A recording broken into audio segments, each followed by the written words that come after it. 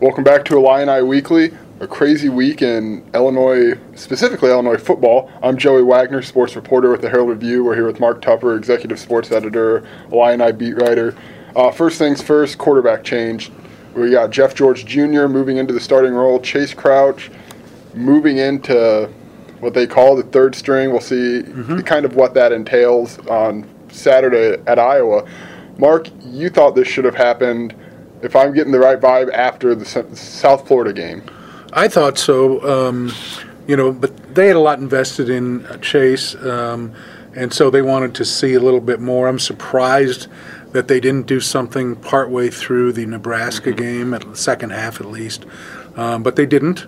And but they knew that they had to do it now. I mean, not only they watched the same game everybody else did. It's just not happening.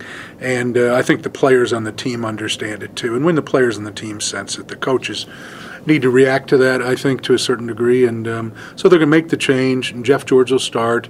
I think it's very important to say that doesn't, no matter what, that doesn't make Illinois suddenly a great football team, right?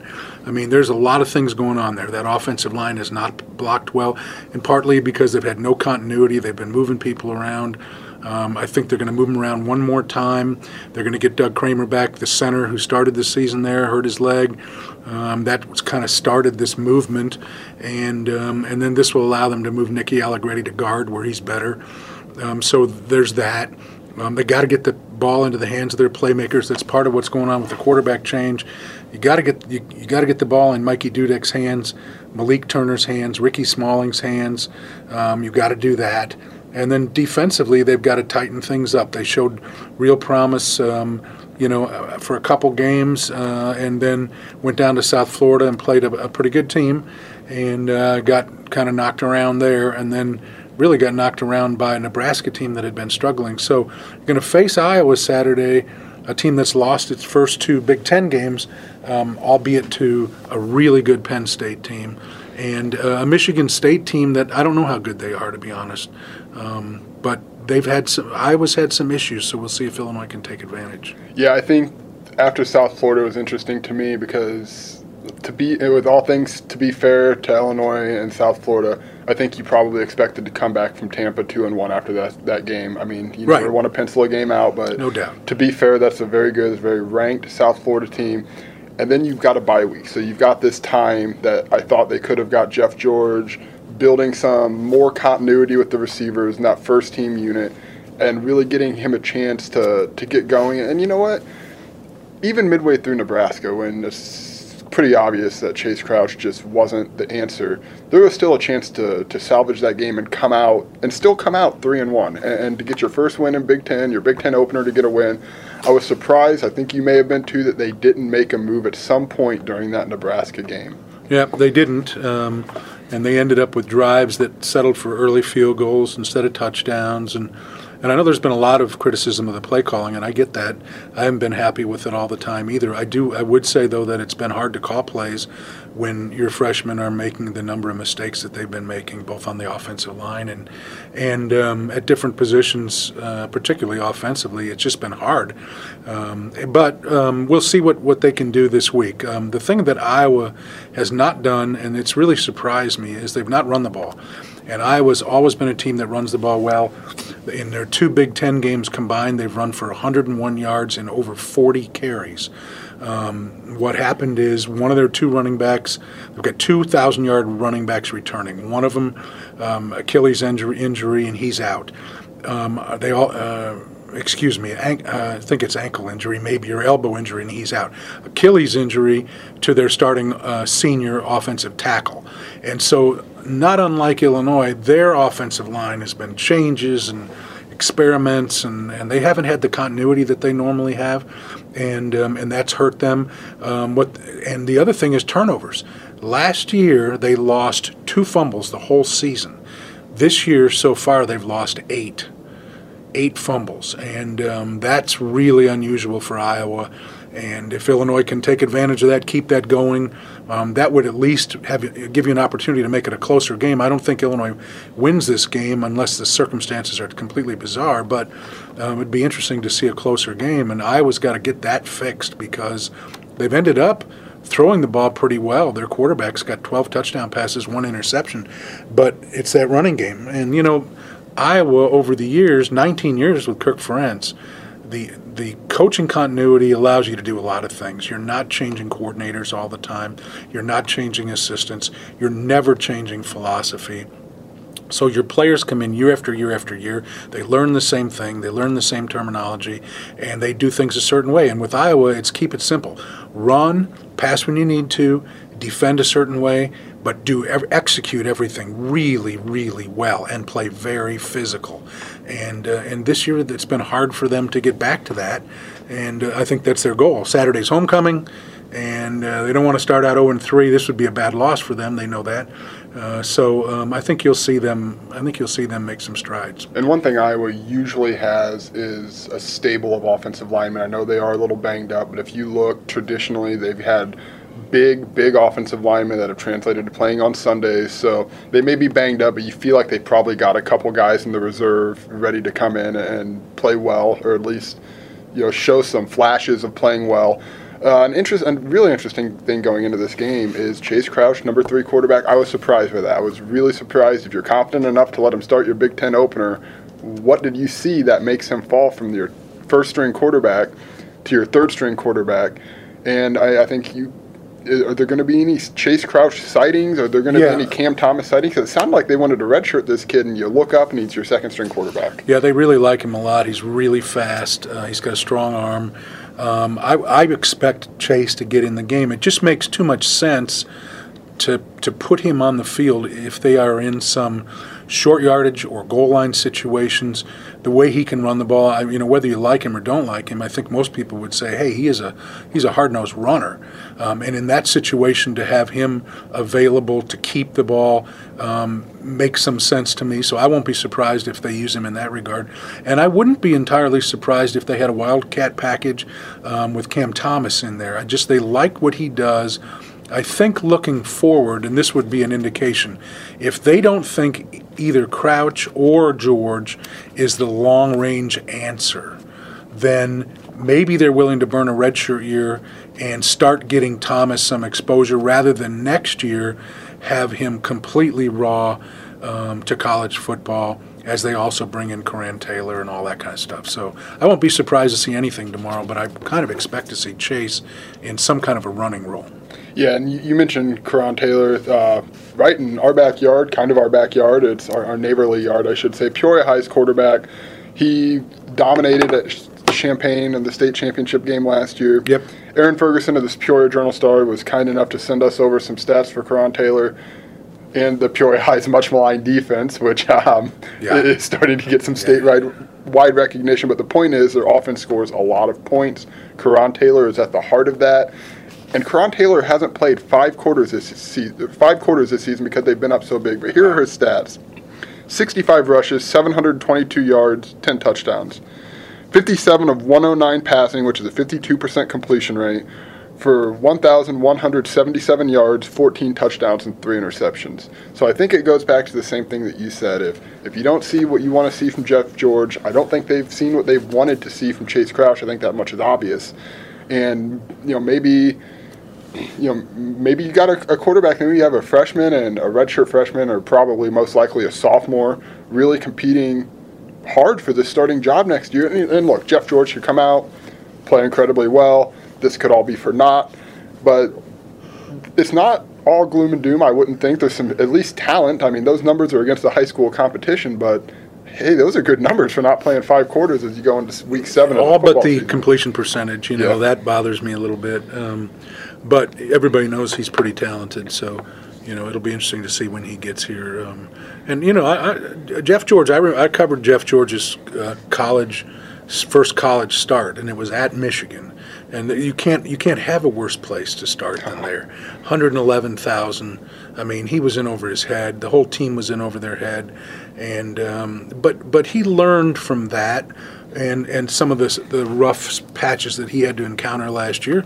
And remember, he threw 2 fourth-quarter touchdown passes and beat Michigan State last year as well. So he had some success to help learn from, in addition to the failure. And he's had a whole year to think about that and to practice it and to grow from it. And so, I look for him to be better tomorrow than what we saw last year. I look for him to make some connections with guys. I hope the play calling gives him that opportunity.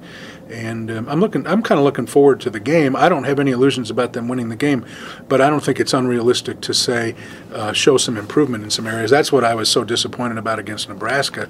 I thought they would be able to show improvement and possibly even win the game, given the fact that Nebraska had been struggling, but that didn't happen, and they weren't even close to it. So that was the huge disappointment in that game. Kind of regressed, I think you said, in all phases of the game, top to bottom, I felt like coaching and play.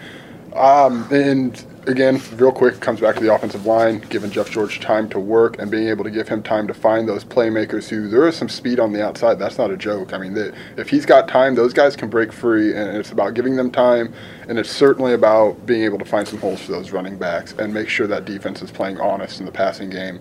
Otherwise, any quarterback's going to be fighting an uphill battle if there's nobody in the box waiting for him.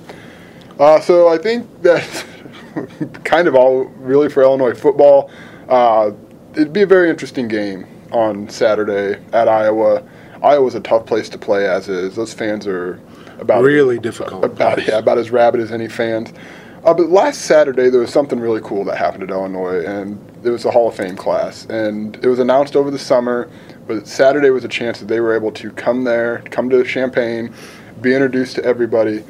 Dick Butkus was about as moving a speech, I think, as I mean, how moving was it? Was that moving? It was really moving. It was really unexpected. I talked to him prior to the ceremony over at the I Hotel after the luncheon, and as I was talking to him, I grew up watching Butkus play, and so he's always been a football kind of idol of mine, and he's just such a mean, tough. He was as a player, there's just nobody like him.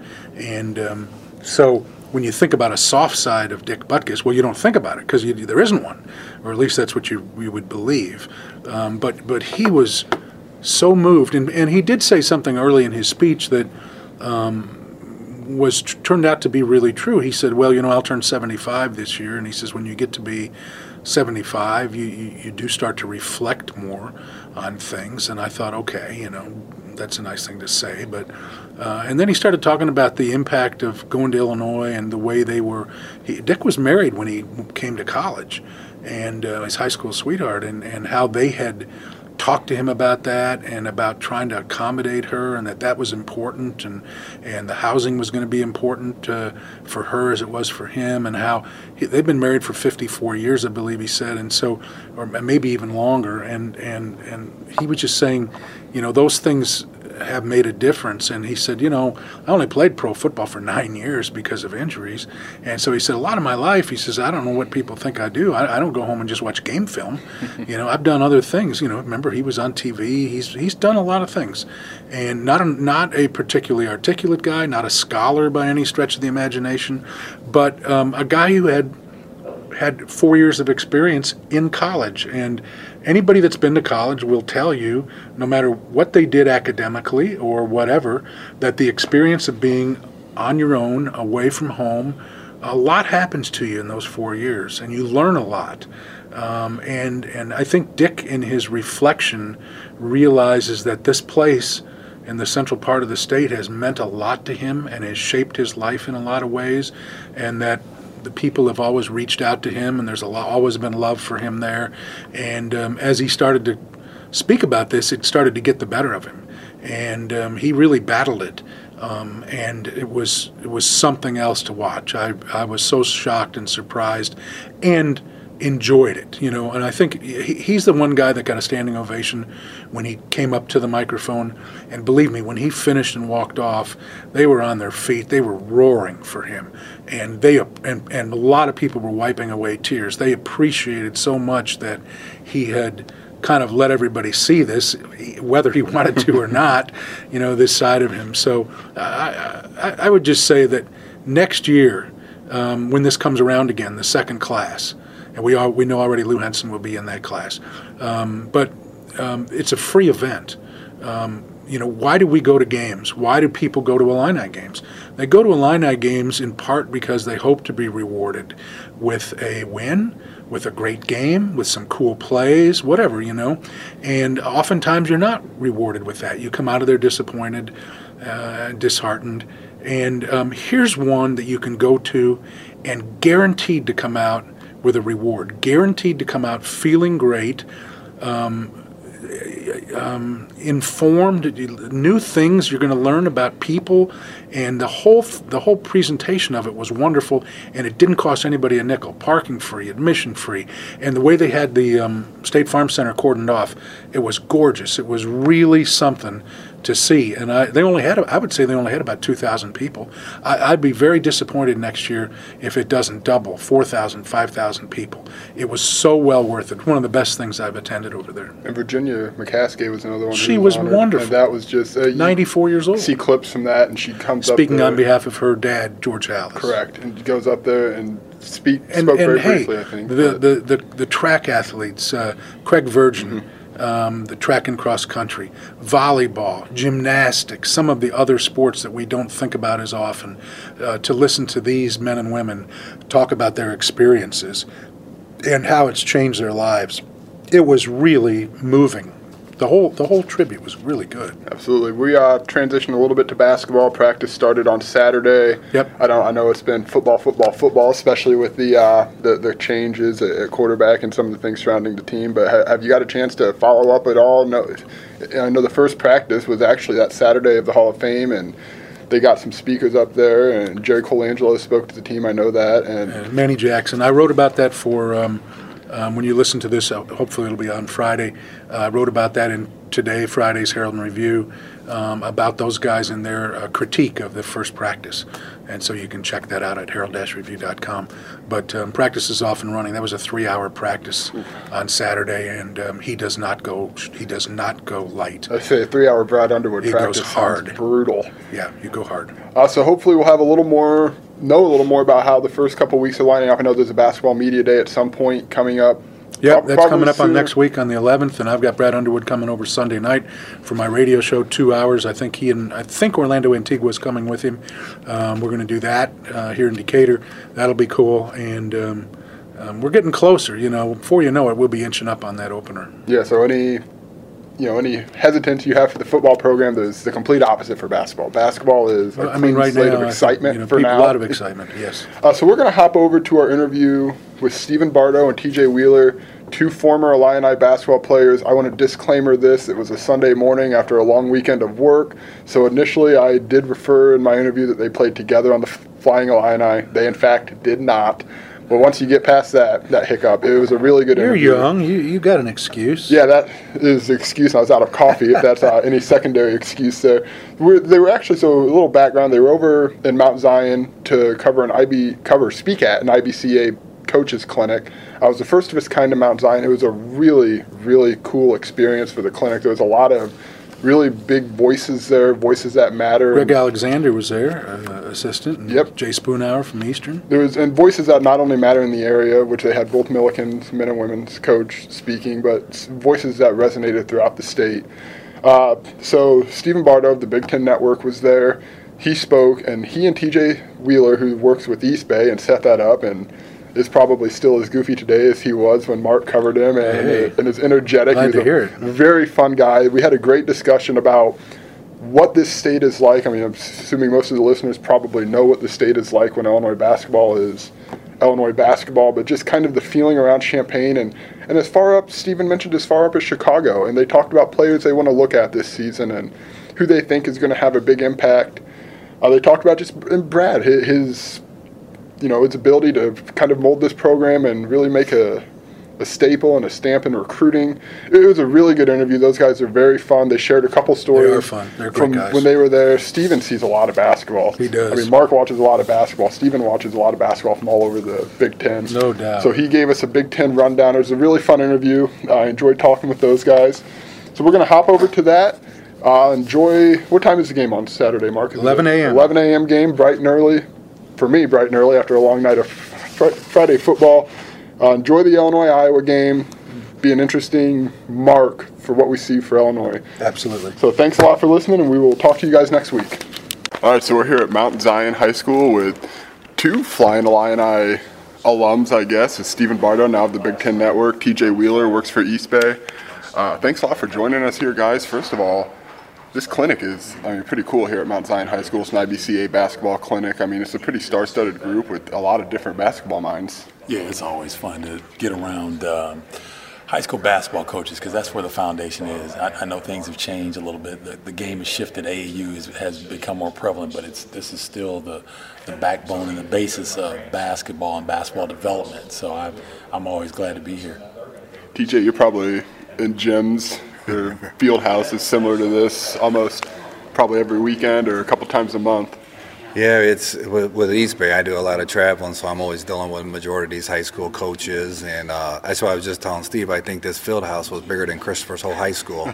So it's kind of interesting to see, but this is an unbelievable complex right here. Yeah, you've done a lot of high schools who do it like this, and there's an indoor track here. It's crazy what it's like. So, Stephen, you do some work with the Big Ten Network. Both of you guys still have some ties and care about Illinois basketball. What are your impressions of Brad Underwood through the first, 5 or 6 months that he's been affiliated with the team? Well, Brad came highly recommended. He's a guy that plays a style of play that's going to be attractive to recruits, and that's what we need at Illinois. We need a style of play that's going to get people excited, get up and down the floor a little bit, look to score early, put pressure defensively. The kind of ways that TJ played when he was at Illinois and how I played when I was at Illinois. Kind of, get up in people's grills, get up in their face, push the rock, use your athleticism, and I think that his style, he's won everywhere he's been. So I don't see it changing here. TJ, this has got to be fun for you, just the idea of kind of what this Illinois basketball team might look like on the floor next year. Well, there's got to be change, and I'm glad they made it sooner than later. And like Steve said, I think his up-tempo game that we've not seen that for 5 or 6 years. Right. And for him to get some of the horses that he wants to bring in and get some of these top-tier recruits, you got to put 85 on the board and not 62 like we have been. And if he's going to win, he's got to do that. But I think I watched him play a lot last year at Oklahoma State, but he got dealt some pretty good horses that could get up and down the court. He gets the tempo back up the way it was. He's going to get the recruits that we've been losing the last 5-6 years. Have either of you guys got a chance to meet with him or be around him while he's been at Illinois? And what are your impressions of what maybe some of the players think, or just kind of what the overall vibe is, the atmosphere is around the program? Well, he's a confident guy because, if you go back, Stephen F. Austin was one of the most successful Division I programs in the country for 4 or 5 years running. Then, as TJ mentioned, he went to Oklahoma State for 1 season. Right now, he had some horses. Juwan Evans was a tremendous point guard, but 1 season, and they were. I think they had a losing. I think they started out the Big 12 0-6, and rallied to make the tournament, and had Michigan on the ropes in the tournament. So this is he's a qualified coach. He's a competent guy. I've known him for a long time. I know the players will like him because he's a no-nonsense guy. He's going to tell you like it is, whether you like it or not, and hopefully the guys will buy in because it's a style that I think suits today's game. Yeah, that's exactly it is. When you look up and you look like the Golden State Warriors in the NBA, there's 5 guys, and I don't think they care which position they play, and they can play all 5 positions for the most part. You guys kind of did that when you played. It was like a positionless basketball. Brad's kind of implements that as well, doesn't he? Yeah, he does, and he wants guys. And that's just the game, as you mentioned. Yeah. That's the game now. The bigs need to be skilled. They got to be able to step out and make plays on the floor. And I think that he'll gradually get that. He's inheriting a team that doesn't fit his style necessarily, but I think with the time that he's got, he'll get them going, and it will look raggedy in November and December, but by January, just like he did at Oklahoma State, I think they'll start to turn the corner. TJ, you kind of laughed about that. Maybe inherited a team that doesn't fit his style. Stuff like that. I don't. I'm not for sure which one would fit his style. And like Steve, he got dealt some just freak athletes at Oklahoma State, and you throw the Phil Forte in there who can shoot it from 40 feet and shoots it anywhere. But I think the biggest part that I like about him, he's going to be aggressive on the floor, but it looks like he's really aggressive off the floor. Mm-hmm. And I think his biggest plus for me was I love the 3 assistants he brought in. And I think that goes so long anymore is you got to have 3 horses as your assistant if you're going to coach for, at a major Division I program for more than 5 or 6 years. You look at one of those assistants, Jeff Alexander, he's going to be out here today. He comes from, his dad's style was kind of slow, kind of methodical. This guy has seen almost every aspect and different sides of the basketball court. I mean, because that's not going to be Illinois even at all. No. He better get that 1-2-2 out of his head quick. One of the guys, Mark did a story on Mike Finke, who, I mean, he kind of seems like a big who can fit in the system. He shot the ball pretty well last year, especially in Big Ten play. What do you guys think of maybe his fit? He's one of the guys that was inherited in, but what do you think of his fit with this program and the way Underwood runs his offense? Well, I think Mike is a type of player. His skill set is going to fit in anywhere now. I mean, if he would probably, to me, he's a great stretch four. Mm-hmm. He's got the size to play the center position, but really, are there any centers anymore, especially in college basketball? You just got bigs and you got wings for the most part. And I think that his skill set is going to fit in very, very well. And what you see with Brad Underwood, I cannot remember the kid from Stephen F. Austin that was the stud. He was an undersized forward. Nathan, this kid was tough. Yeah. But what my point is that Underwood put him in position to be successful, and he's going to do the same thing with the personnel he's got now. Yeah, and then there's a lot of freshmen who are making waves. They lost out on one in Tillman, but they end up getting the Mark Smith kid from Edwardsville. They've got the two big guys, I think the two big foreign guys who can get up and down the court and they can run like crazy. Mm-hmm. Have you guys got a chance to kind of dive into any of these freshmen at all? I'm from Peoria, so DeMonte Williams is a guy. Mm-hmm. His dad was an Illinois legend. I mean, he's a guy who's coming in off an ACL injury. Have you guys got a chance to really dive into any of these freshmen? I got to watch DeMonte play some over AAU ball, which is, I mean, he's just like Frank. He's got so much skill and so much talent. The Mark Smith, I mean, everything that I was told from people around Edwards, I mean, he's come in with a Big Ten body already, mm-hmm. especially the late 80s, early 90s, man. It was, when you said Big Ten back then, I mean, you were getting hurt and the cats wore your elbow pads on their elbow, I mean, it was type like that. So he's coming in, I think, physically already ready to play. Yeah. And that puts him probably a couple, above a couple of the other ones and maybe some other veterans that's been there a couple of years. So I think if he can get some good minutes out of him and get some of these new freshmen some minutes on this fast-paced game, I think it's going to be an interesting season. But I like the Mark Smith because he's Big Ten ready. He stayed home. He didn't leave the state, unlike you just said Tillman did. So I'm going to watch him close this year. Yeah, I like what Mark Smith brings. And the funny thing is that I get the benefit of going around the Big Ten, the Big East, covering teams, and about 3 coaches, mainly Thad Mata, was crazy about Mark Smith, saying this dude can flat out play. And, he was a baseball player, so he's a great athlete, so he can do a lot of different things. TJ mentioned that he's got the NBA-ready body, Big Ten-ready body. But the kind of like intriguing, kind of like you. Thanks, man. 20 years ago. But the two of the most intriguing people, Mark Stork. Yep.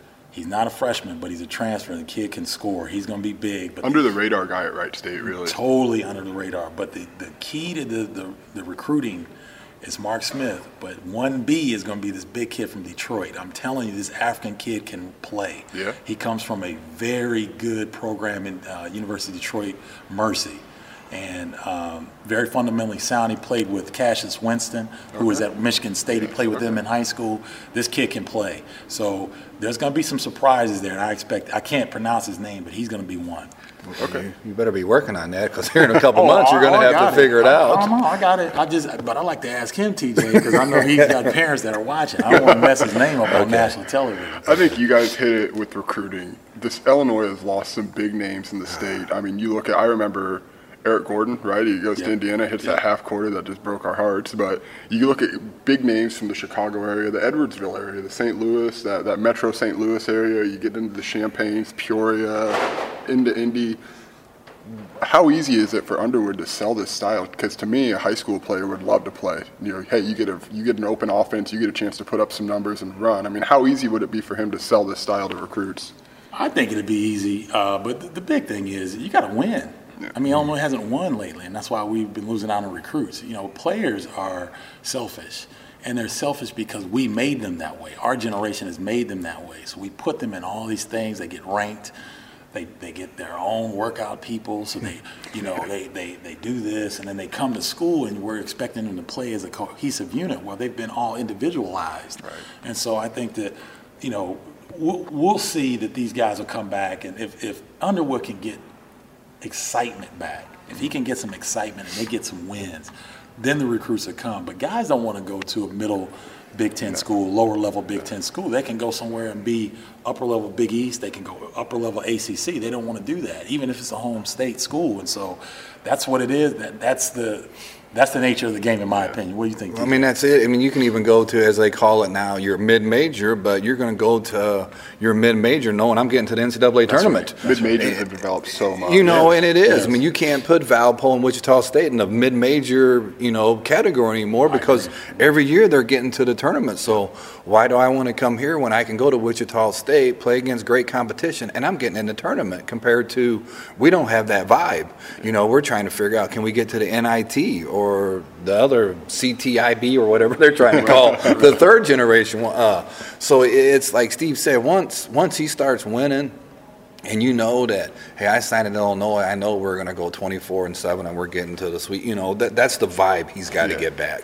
You mentioned mid-majors, and there's someone that, they're kind of throwing like a kink in the NCAA plan because there's no more you just put one person or, one team from their conference winner in there. These guys are getting at-large bids, and they're getting to the next level. I think that's big, too. You look at like Ron Baker, Wichita State the last few years. Alec Peters was, I watched him. I remember growing up watching this kid, and he was underrated for being as good as he was at Valpo, gets drafted by the Suns. So it's no longer, those Power 5 schools still, I think, hold that kind of that level that you want to go play in a Power 5, but it's not necessary to get to the tournament and get to the league anymore. No, I think a good friend of mine is Mark Few out of Gonzaga. And he is a coach that has not run away from happy. A lot of coaches run away from happy, and he's seen that, look, I've got Gonzaga as well positioned as any school in the country. Not even really a mid-major anymore by this point. No, not a mid-major. By conference only, I would say, Exactly, and even in that conference. Now, you got BYU, St. Mary's is going to be rough again this year. They're perennial NCAA tournament teams. So it's a different landscape. It wasn't like when TJ and I were coming through. We didn't have the internet. We couldn't watch guys on the internet. We had Street and Smith magazine, and that was pretty much it. And so you wanted to stay regional because you had regional pride. That no longer exists. But if Underwood can win, there's a special feeling about Illinois when it's winning that can attract the local talent and even kids from Indiana that we seem to struggle with. And that's what I wanted to ask you guys about is my last memory, I'm 26, and my memory was that 2005 team, which was unbelievable. What is the vibe around Champaign-Urbana like, and especially in the State Farm Center now, or that arena when Illinois is Illinois?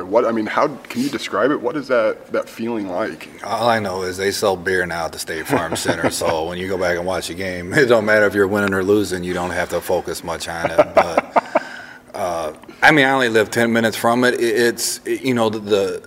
They're already trying to get the vibe up for basketball, and that's the bad part, because when Lovey and the football's not winning, they turn quick and want to go right to basketball. If you can get Lovey winning and get what he's capable of doing, then basketball is going to get that hype. And the bad part is the last 4 or 5 years, the best hype come out of U of I is Mike Small in golf. Yeah. Right. And the girls softball made an NCAA tournament run last year. So you got all these spring sports that are dominating in our fall sports, and then basketball is kind of hurting the vibe or to really get you want to go back. Well, the thing is, when it's rolling in Champaign, everybody in the area has got something orange and blue on, and you will know it, and they will seek you out. It's just a different feeling. And then you go to Chicago, and the city's on fire for Illinois athletics. So all you have to do is win, and the state becomes electric around the Illini. You talked about Underwood's confidence earlier, and I think his confidence is through the roof through his first few months. Usually when a coach takes over a program, they kind of dip their feet in the water a little bit and say, yeah, we want to win. We want to build this up to win. That's not what Brad Underwood's doing. He's coming out and saying, we think we're a tournament team. He told Mark we had a great, not good, but a great summer. I mean, he's coming out and he's not wasting. I mean, that's like a contagious confidence to me. They're tweeting out pictures of these freshmen who go through this Fletcher training regime. I don't even know what it is, but he works these guys like crazy. They have to. I mean, this confidence, to me, that's what starts this whole thing. I think you were here earlier when Laurie Kearns was talking about building a culture, and Underwood's done that from day one. It seems like he's come in here and just instilled everything he wants to do right now and today. Well, you got to remember something. Brad Underwood was at probably the toughest Division I job as an assistant for 10 years. He was at Western Illinois. Yeah. Now think about that for a second. He's in Macomb, Illinois There's for 10 Macomb. years. Yeah. So he knows every corner of the state. Yeah. He's got relationships that go back 10, 20 years. And the fact that, I'm going to go back to what TJ said, he hired the right staff because Chin is a Chicago guy. Orlando Antigua is a national guy. I don't know about Alexander. I don't know. That's Jeff. Right. I don't know his background a great deal, but the point being is that the head coach knows the state like any other head coach in Division I. He's got relationships, and he brought the staff in, hopefully to give him a boost to where he's not strong. So he's gonna be confident because he knows what he's getting into. Yeah. So I think that's where his confidence comes from. And he kept Jamal with him, who was probably the head recruiter with Mark Smith and some of these other guys that they've been recruiting for 2 or 3 years. So I really liked him keeping Jamal here because he knows what it's going to have to take now. Everyone, that big bragging rights game, I think it's going to be a lot more this year than it has been in years past. What do you guys make of what Mizzou's doing with Tillman and the Porter brothers, who by all accounts are, at least Michael's, one of the top 3 best players in college basketball coming into it? What do you make of just building that rivalry back up? Well, the thing is, Missouri is, it's an SEC school now. A lot of times we tend to forget that. Yeah. We think still Big 10, Big 12. 12, type thing. But this is an SEC school. There's immediate pressure to win, and Kwanzaa knows that. Yeah. And so you come in and you've got to get players, period. And that's what Kwanzaa's done everywhere he's been. And so I think the border war. I don't have my game assignment yet. I hope I'm not working so I can go as a fan because it's going to be crazy in there. That might be one of the most anticipated border wars in years. I think so. Oh, if I call to get tickets, that's the only game I'm making the Missouri game. Yeah. I don't think there's a choice. We had Tolman for so long. Obviously, he goes to Missouri, then he brings in the Porter boys and everybody else. And I've even seen they had a 2018 kid decommit from Ohio State, and then a week later said, I'm going to stay home and go to Missouri. Mm-hmm. So they're already getting the 2018 kids. So I think the Missouri basketball vibe's there, and that's what Underwood's got to do. He's got to get that much excitement for, we're after a couple of horses in Chicago. To get those guys, we got to get the same excitement that's around Missouri basketball right now, around Illinois basketball. For everything Underwood is to Illinois, knowing the state, Kwanzaa Martin is to Missouri. He's a St. Louis, I believe, St. Louis He's guy. He's St. Louis actually guy. Illinois guy, but he knows that state, and that was a big draw for them to get him. Yep. You mentioned going up and getting some of those Chicago guys. That's a big area, and I think Underwood's made it a point pretty quickly to get up to Chicago and see the Morgan Parks, who are in Peoria for the state finals almost every year. The Io Desmansu kid. That kid can play. I've watched him this summer. He's good. They're locked in on him. I mean, Morgan Park kid. I think that kid's good. They had the Peoria kid, Adam Miller, the sophomore transfer up there. So, I mean, I think that Morgan Park specifically is just going to be loaded with scouts. They're recruiting better than we are right now. To get up there, though, is that the biggest key for Illinois recruiting? Is that Chicago area with so many schools there, just by sheer number? Or is there another? Yeah, I think it's key because here's the thing. I'm a history buff, and so the last 2 times Illinois has been to the Final Four of the national championship, they had almost every top player out of the city of Chicago. So I get a lot of criticism for that when I go on national television and say that from my colleagues. But you know what? I lived it. Yeah. I know what I'm talking about. It's the truth. And every Final Four team in the last 20 years has had a player from Chicago. Yeah. Go back and look it up. Yeah. He mentioned Wichita State earlier. Fred Van Vliet was a Rockford kid. Really? I actually didn't know He's that. from Rockford, Illinois. How do you let a kid from Rockford, Illinois get out of your backyard? Chaseon Randall, Quad City. 76ers now. Yeah. So if you've got to lock your borders down. We can't lock all the kids down because there's a lot of kids in the state of Illinois. But the top kids have to know that you're thinking Illinois or you're thinking Kentucky or Kansas. Right. You're not thinking anything else. You know what I mean? Yeah, I do. So I think that's going to come, and his assistants are going to do a great job in that because they can get down and dirty, what you have to do in Chicago. Yeah. You guys got up and down and ran. Who was your Fletcher? Who is your strength and conditioning coach? What kind of horror stories? Oh, I mean, you look at Fletcher and these guys he does amazing work with these guys. I mean, there's body transformation straight. I mean, night and day with these guys after a few weeks. Who was your guy? What kind of horror stories do you guys have from that? Yeah, but I think just even, when we played back, the game is so different, and I think they've taken the strength training and everything to just a whole nother level.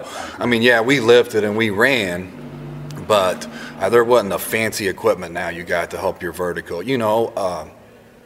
I mean, we just ran 2 or 3 days a week in the morning on Memorial Stadium field and lifted 2 or 3 days. Now, these guys, they're taking it to a whole new level, and I think I think I left 10 or 15 pounds bigger from my freshman year to my senior year, and sure as hell probably wasn't because of lifting. But, so, I just think the way a strength trainer is today compared to who we had, it's apples to oranges. It's completely different. And so he missed Dwight Dobb. So Dwight Dobb was our strength and conditioning coach. It went on, I think he's with Oklahoma City now, Thunder. Okay. And the first day, I'll never forget it, he was a hard ass. He was tough. He put buckets around the Memorial Stadium field. And so we're running 300-yard sprints. I kept thinking, like, what the hell are the buckets for? At the end of the sprints, I found out what the bucket's for. So you throw up in a bucket, you wipe your mouth, and then you go lift. So that was our Final Four year, and I think that's why we got to the Final Four, because we had done a certain training regimen up until that point that was a little bit antiquated. Yeah. Dwight Dobb brought us into the real world and got us, basketball condition ready, and I think that was one of the reasons we had so much success. I want to break it off a little more nationally for my last thing for you. Is you're Big Ten, you work for the Big Ten, you travel all over. What's the Big Ten shaping up like this year? I mean, you got your Michigan State. I don't care what kind of year they may, they had. They still got Tom Izzo. He's still the barometer of Big Ten. What's the Big Ten looking like? Well, Big Ten's going to be top heavy. I mean, because Michigan State, by all intents and purposes, could be number 1, 2, or 3, regardless of depending on who is doing the rankings. They'll be top 3 in the country preseason. Northwestern is going to be very good. Chris Collins has done an amazing job there. Minnesota's going to be very good. Purdue's going to be very good. So the league's going to be top heavy, as opposed to last year, where it was a lot of continuity between, say, 2 and 10. There was a lot of continuity. This year, I think it's going to be 4 to 5 really, really solid top 25 teams, and the rest of the league will try to scrap out for that 5th and 6th spot. You mentioned Illinois is crazy when it's good.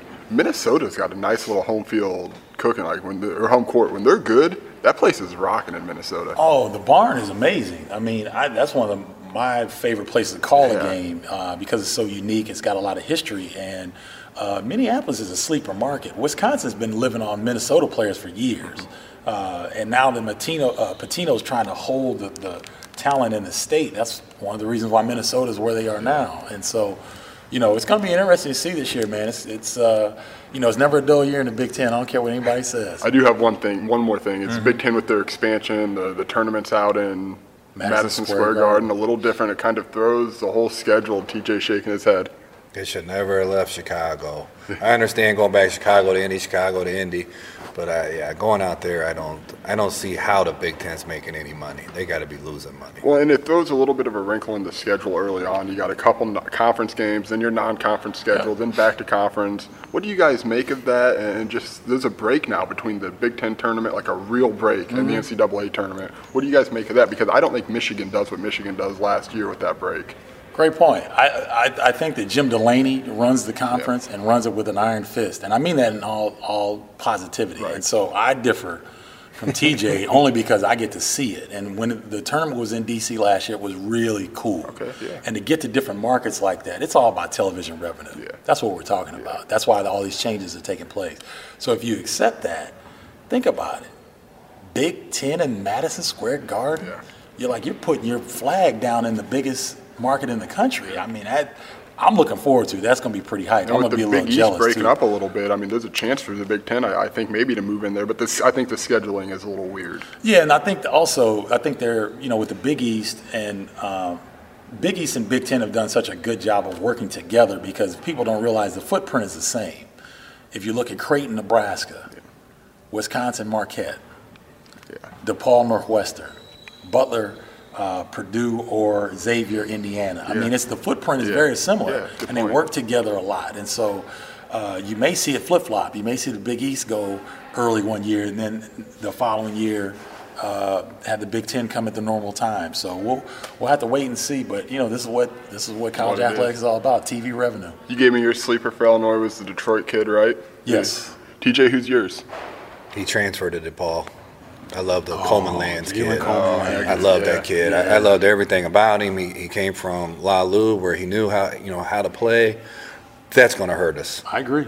That's going to hurt us big time. And I'll have to go with, just because I think he's ready to play, I'm going to watch Mark Smith close and see how he develops. I think he could be a really good one for us. I liked what I saw to Tajon Lucas last year when he was able to get in. I thought he could really play. Now, see, here's the thing, too. Now, you thought he could play last year. He was recovering from a devastating injury he had his senior year in high school. So he's just now getting 100%.